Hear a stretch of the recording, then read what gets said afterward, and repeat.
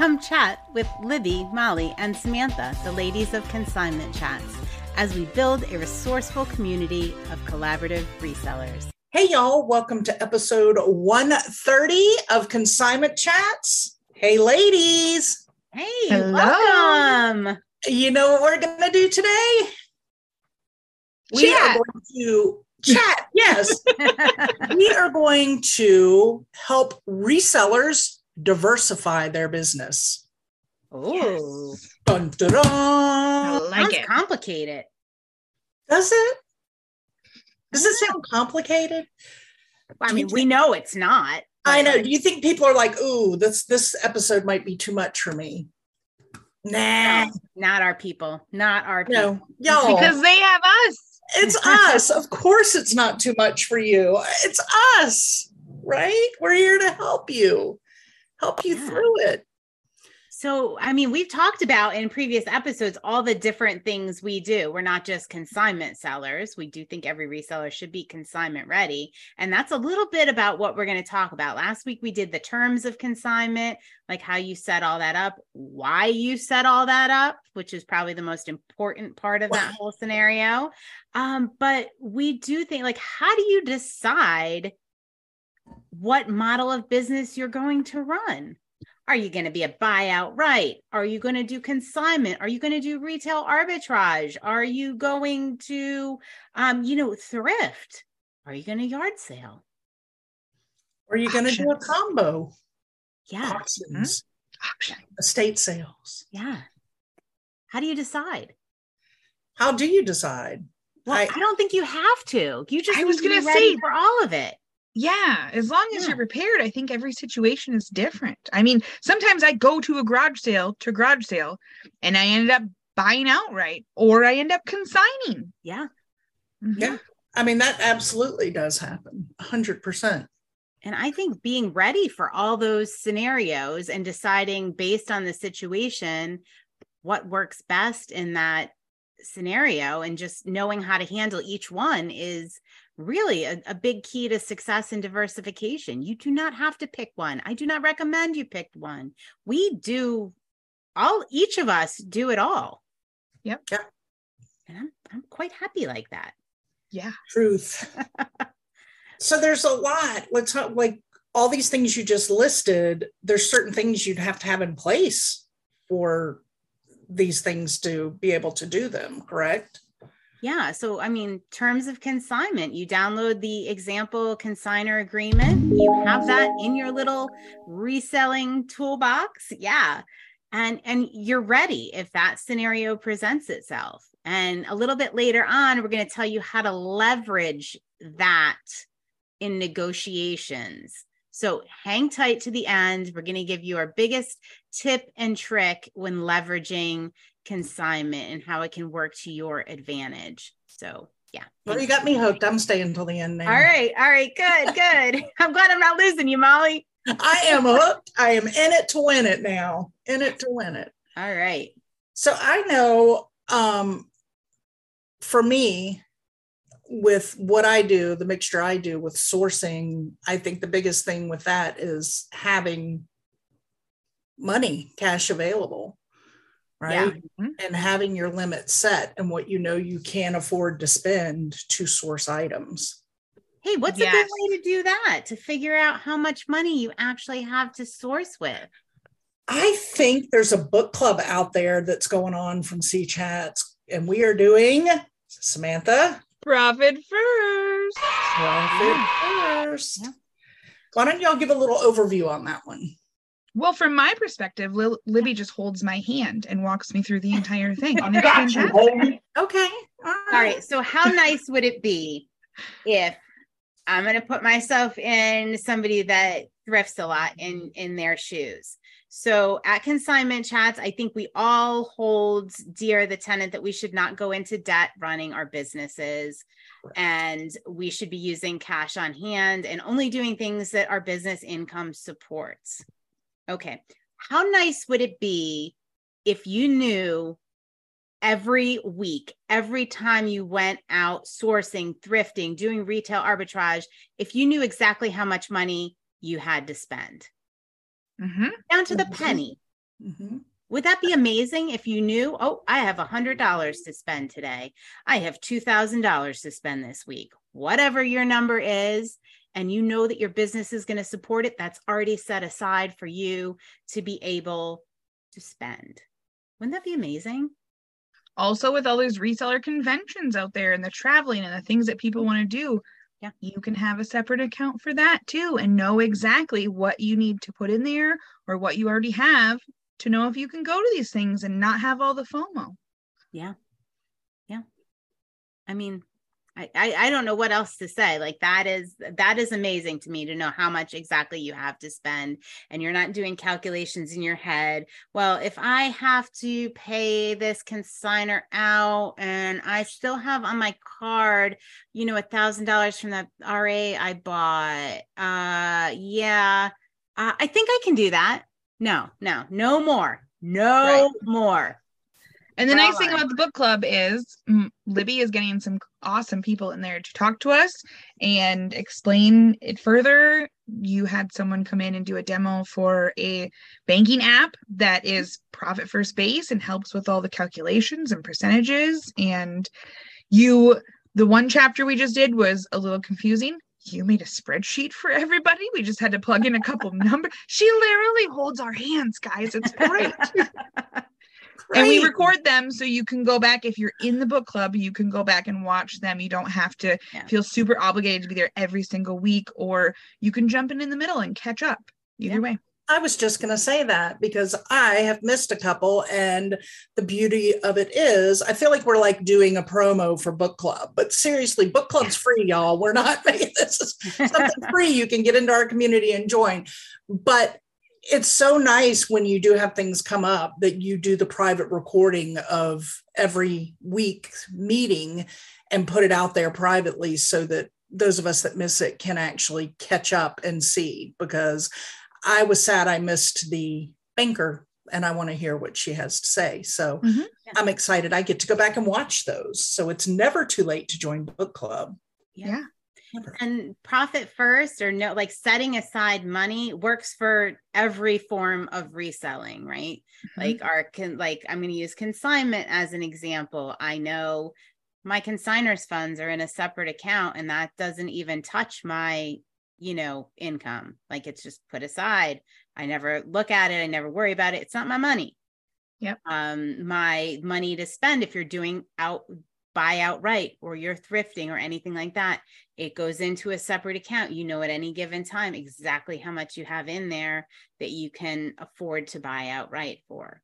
So yeah, it pretty much works across the board. And I think knowing your numbers and knowing how much you have to spend so that you don't try to guess is great. Yeah. So that works for any form of reselling, I really think. Now, if you're into buying things on credit, I understand that there are certain situations and certain forms of reselling that's your business model. That's great. You can work that in there too, but that's not really what we talk about. And it's not really how we have chosen to run our businesses. So, yeah. Now, I do use mine for one retail arbitrage place. I do have one because the discount that I get helps in my overall for flipping those items that I get from there. However, I don't ever use it unless I know I have that money already set aside to completely pay that off. I only use it because it gives me extra 15% off. That's a really good point. I use credit cards because I get the points, but I never spend more than I have in my OpEx account. Correct. Right. Okay. So yeah, that's a really good point, because I'm not saying we don't use credit cards and we're not getting those points and we're not getting rewards like that. Because I mean, I definitely am. It's just the money has to be there. You got to make sure you got it. So you can pay it right off. So yeah. So I made a mistake. I'm going to be honest, since we're on the money thing, I made a mistake. My husband kept an envelope in our safe that was Molly's mission money. And it was basically my garage yard sale money. And something came up and I was like, oh, just grab the envelope. I think we needed tips or something for something. Well, of course, it never got back in there. It stayed in my purse and was used. Then, Nick's like, oh, we got to have a couple of dollars for this. Oh, well, here, I got it here. Well, I went sourcing and Nick ran to the bank after his run and we went sourcing. And for the first time when we got home and he put the numbers together, he was like, at this moment, you can't pay the envelope back. Uh-oh. And I went, what? Oh. That sinking feeling, because I had done so well keeping myself up and I let it just get out of hand between a couple of back-to-back trips that we took and pulling that out for that. Oh, well, let's just grab this because we don't have time to go to the, ATM and grab it. Just grab the envelope and we'll put it back. And we never did. And usually we're very good about it. And so this week I catch it back up and I get to go, whew, because we realized this last week and I was like, oh my gosh. Yeah. And I mean, that probably served as an awesome reminder of how good it feels to know that money is set aside and the confusion and the frustration and the stress and anxiety when you're not quite sure. Oh, I hated it. It gave my stomach such a gross feeling when that happened. I think I told you, Libby, I was like, oh my gosh, I messed up. And it just was such a gross feeling. And when you're doing something like Profit First, you're not going to have that gross feeling because everything has got its designation. And yeah. I mean, I love the point of like making a mistake because mistakes are to teach us, right? Yes. I mean, if you look back with curiosity on what happened, why it happened, how it made you feel, how you're going to not do that in the future, things you're going to do to avoid it. This was a conversation I have with my kids all the time. All right, well, you didn't do well in that class, or, you had this issue. That's fine. It's done. But I want you to look and I want you to see what happened and what you're going to do different next time and what you learned in the process. Mm-hmm. Yep. Definitely a lesson learned. You don't want to feel that way again. No. I don't want to feel that way again. We just kind of let it get out of hand for a couple of weeks. And I was like, wait a minute. And it'll probably never happen again now. No, because we just took a couple of weeks off of the accounting part. And we're just willy-nilly traveling and doing this, that, and the other. And I would source here and source there while we traveled. And then all of a sudden we sit down at the computer to do it all. And we were like, oh. Mm-hmm. No uh-ohs. No uh-ohs. And if they happen, put the brakes on until you can fix it. So I had to put the brakes on. My brakes are on. I already know I'm going to be caught up. So now I got to get good sales this week because I got to have a little bit of sourcing money when I go on our trip next week. Yeah. So, yeah. So, all right. So let's talk a little bit about, I'm thinking about opening a storefront. I'm not really, I'm just playing the role of somebody who's thinking of opening a storefront. I love being online only. Okay. But how do I decide what kind of business model I'm going to do? I'm trying to decide like whether buy outright is going to be right for me or whether consignment is going to be right for me, whether buying wholesale is something I'm going to do. And I don't know. Like, what are some things we should consider when doing that? What types of items or what's the theme of your store? What are you going to be selling? Because that's going to dictate where you're getting your sources from, where you're getting your inventory from. Right. So what do you think some of the benefits like of buy outright are as opposed to doing consignment?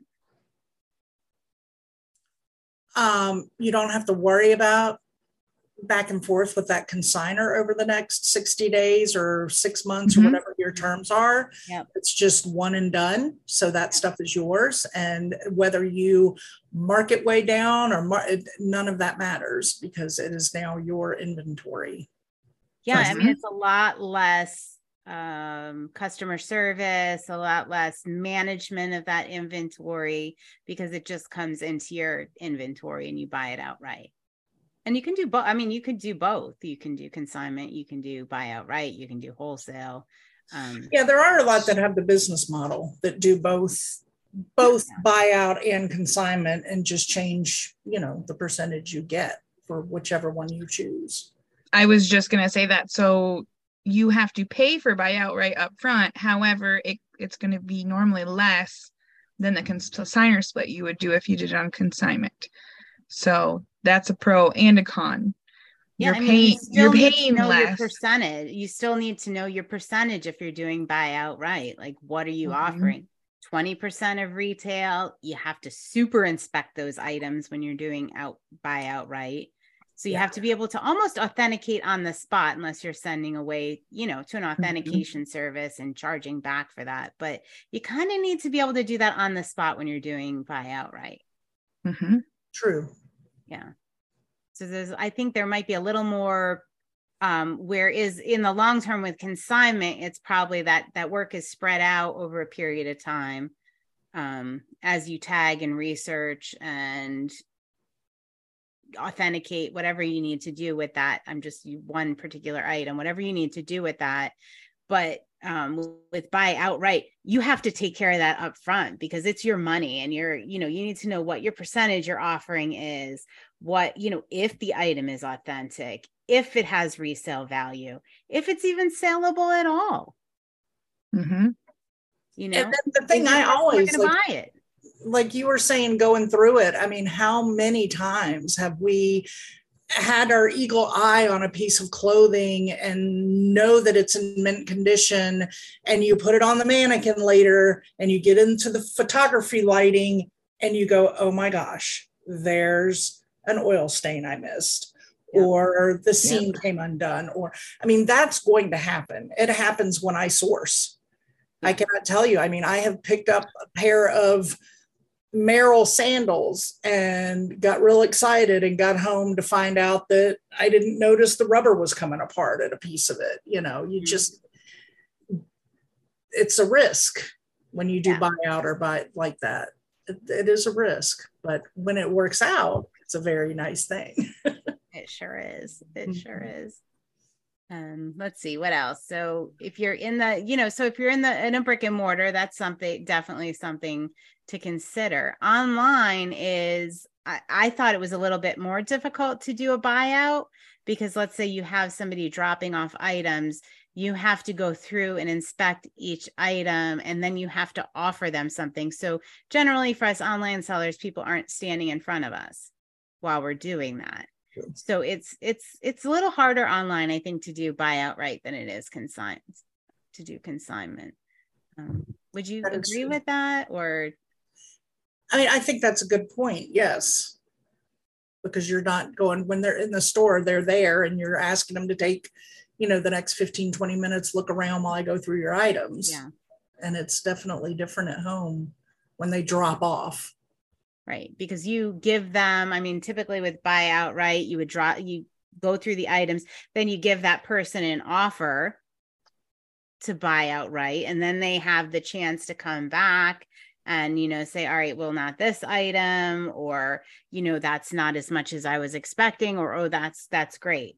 Right. So there's that back and forth that you have to manage up front. Wheeling and dealing. Yeah. So what happens when somebody is on the fence, like somebody with the items is on the fence about whether they want to do consignment or the buy outright? How do you have that conversation with that potential customer? One of the tips. That was the tip I was going to give you guys at the end for how to leverage your consignment. Do we wait? Maybe we're wrapping up. Is that, I think we might have covered. Do we wait? Well, we have all the different ways to diversify. We didn't really say a lot about retail arbitrage. I have dabbled a little in that. Again, just like any of it, when you're putting your money at risk, it's all about research, research before you invest your own money into it. And don't get caught in that, because I've done this myself. Oh, everything's 90% off. It's holiday. It's whatever.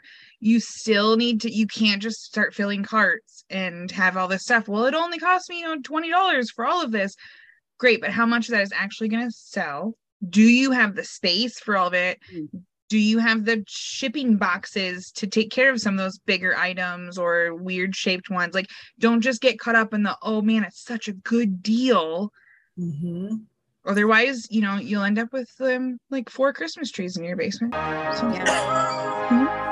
Why do I feel like somebody's speaking from personal experience? I keep having to move those dang Christmas trees, and I'm like, is it Christmas time yet? Come on.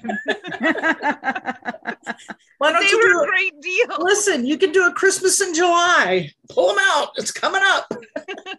and sometimes those retail arbitrage, if you're at a smaller store or you get to know managers, sometimes, if you say what you're doing, not all the time, but a lot of time, like, and you develop a relationship with that manager, that can lead into buying outright, consignment. Like, don't limit yourself. There are other options. Everything is generally up for negotiation. And I think that's more so even with small businesses. Yeah. And it's fun to build relationships with smaller businesses, like the, individually owned, somebody in your neighborhood owns a boutique in the strip mall down the street. I mean, what a great relationship to build with them, to say, hey, those things didn't sell when you had your sale. Well, let's make a deal and I'll take it off your hands. We have a couple of sea chatters. You what? We have a couple sea chatters that have consignment contracts with thrift stores. Mm-hmm. Yeah. So they get first dibs on things that are coming in, and they have stuff set aside for them to go through before it hits the floor, because that thrift store knows that they could possibly make more money online. And then you get the cream of the crop. Mm-hmm. Yeah. There's that. There's like, if you're like, you're offering, don't forget, like, if like Molly said, like a small business, thrift store, whatever, you're offering them a service. And a lot of times, from my experience, these small businesses, these thrift stores are looking for someone to provide that service. They have dead stock. They have, excess inventory. They have limited space. They are excited for your service. So, present it as such, like you are solving a big problem that these stores have. Because we know what happens to a lot of it after from our friends, because we know that when they can't, a lot of that ends up in a dumpster. Mm-hmm. Yeah. Right? Mm-hmm. We have seen it. And that's what happens. Yeah. So as a seller, you can go in there and offer your services. Don't say, well, I would not recommend saying, well, I can sell this for you, or if maybe I could have some of your excess inventory. No, you're solving a problem for them. They are probably looking for someone like you. So go in with that attitude. Absolutely. How can I help you? Help you. Yes. Now I'm just thinking about dumpster diving. I wish I could do that here. That's another random thing that most people don't do. And I'm not necessarily recommending it, but I really like watching retail therapists when they go through and they dumpster dive. All the ones around here are locked. I'm going to do another cruise through because Melanie's been telling me what I should look for, but they find the coolest stuff. Definitely not like a business model of like, that's how you can guarantee your sourcing, but it's just really cool to me. I like it. They are the rock stars of dumpster diving. Yes, retail therapists, check them out. And they've made relationships even too with certain companies and making sure that things are now donated to them that they can pass on to others and stuff like that too. So they're solving a problem. Yeah. Mm-hmm. Yep. Wow. I know it always makes me nervous when I watch some of the videos of the people who dumpster dive, because it's nighttime and they're like sneaking around and I'm waiting for what are you doing to come out of the back? And like, yeah. But I don't understand why, like I see some of them in like certain companies will put big black X's or they'll cut through them. Like they'll literally cut sneakers up, like chop them in half so nobody can get them and use them. Why? Candles. They smash the big candles that people pay $50 a piece for. Yeah. Why wouldn't you want somebody to be able to get those and benefit and give them another life? I don't understand that. Mm-hmm. It's a societal problem. It is. Yeah. That's a whole other episode. Secondhand, guys. Do the secondhand. Yes. All right, Libby, we've been waiting till the end. Is it the end? Has it arrived? Have we talked about everything we need to talk about diversifying? All right. All the different ways. So let's role play, because I know Molly loves this. Oh my God. She hates when I put her on this spot. All right. I am going, and I have a boutique down the street. They aren't going out of business. They need to do something with their excess inventory. I kind of know what they have, and I have a decent amount of cash, and I'm going and I'm approaching them. So I'm consignment ready. I know my terms of consignment. I know how much money I have in the bank and I'm willing to spend on this inventory. So how do I leverage all of this to get the best buyout deal that's agreeable to me, that's agreeable to the consignor, to the boutique owner?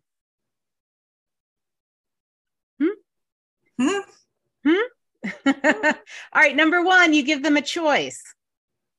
Yes, you give them all the options. Choice. Choices always make both choices benefit you. Both choices benefit them. So I will say to them, let's say it's $100,000 in resale value. You're buying out this boutique. It's $100,000 in resale value. You can say, I can offer you right now, and you're going to go real low to do a buyout. You're going to go real low because it is your money you're risking. You've already researched the items. It's worth it, but you're going to go real low.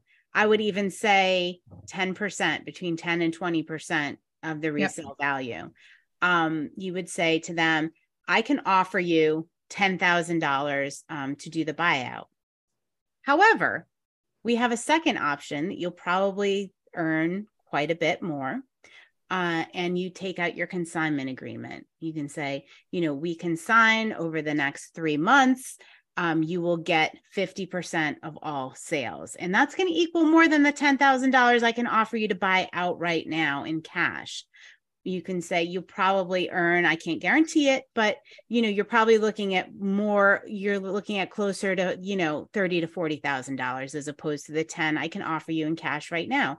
And that way you're giving them a choice, right? Mm-hmm. You're happy with the $10,000. That's totally worth it to you. Or, you can hold out and you don't have to put any money out and they're going to make more. What do they need right now? I'm offering you these two services. What works best for you? And so on one hand, you're going to get an amazing consignment. On the other hand, you're going to pay a steal price for that inventory by taking that risk. So, and let them choose, because as long as both options are totally agreeable to you and your business. So that is an amazing way you can leverage consignment, not leave money on the table, and make the person you are negotiating with feel in charge of making that choice. Yeah. Like I said, I've even done it at garage sales. Oh, they have a whole table of certain kind of jeans or whatever that I know are going to sell really well. And I say, I can give you X amount for the whole table, or I'm sorted with Samantha. I do this kind of business. We could get you signed up right now and we could do that too. Cause they're closing up their thing. They still got stuff left over. They got whatever. And then you don't have to negotiate I can give you this right now, because your negotiation piece is, or we can do consignment. Yeah. They either need the cash now or they'll take you up on the other one. They're not going to normally not come back with, oh, actually I'd like X amount instead, or because now they're just trying to wrap their mind around consignment and thinking about that option. Mm-hmm. Mm-hmm. Yeah. Good advice. This is why it is very important, no matter where you go, that you tell people what you do. Do not be scared to tell the people running the garage sale or yard sale or estate sale what you do, because you can benefit from that in so many ways. Yeah. I mean, let's think about the alternative here. Like Samantha was looking at that table of jeans. She says, I can offer you $20 for the table now. You'll probably make at least double that if you consign. And they're trying to decide. Or let's say you went up to them and you said, I will pay you $20 for that table of jeans. What would be the standard response would be, how about 40? How about, and then you do the back and forth negotiation that way. Now, I found that's not as beneficial to me to do that back and forth negotiation, because now I'm getting up higher than I want it to spend. And you're putting that money out. And if things don't sell, then you're out that money. Right. Whereas if you do the higher percentage with consignment and they do that, you're not fronting anything. You're not out anything if it doesn't go through. Your cash is freed up for that next buyout deal. Yeah. Yep. Mm-hmm. Whoop, whoop. All right. Well, I think that there have got to be many of you that if you have not diversified your business, you are now ready to diversify your business. Let us know in the comments how what you do. What is your business model? How do you get your product? We want to know, don't we, ladies? Yes, we do.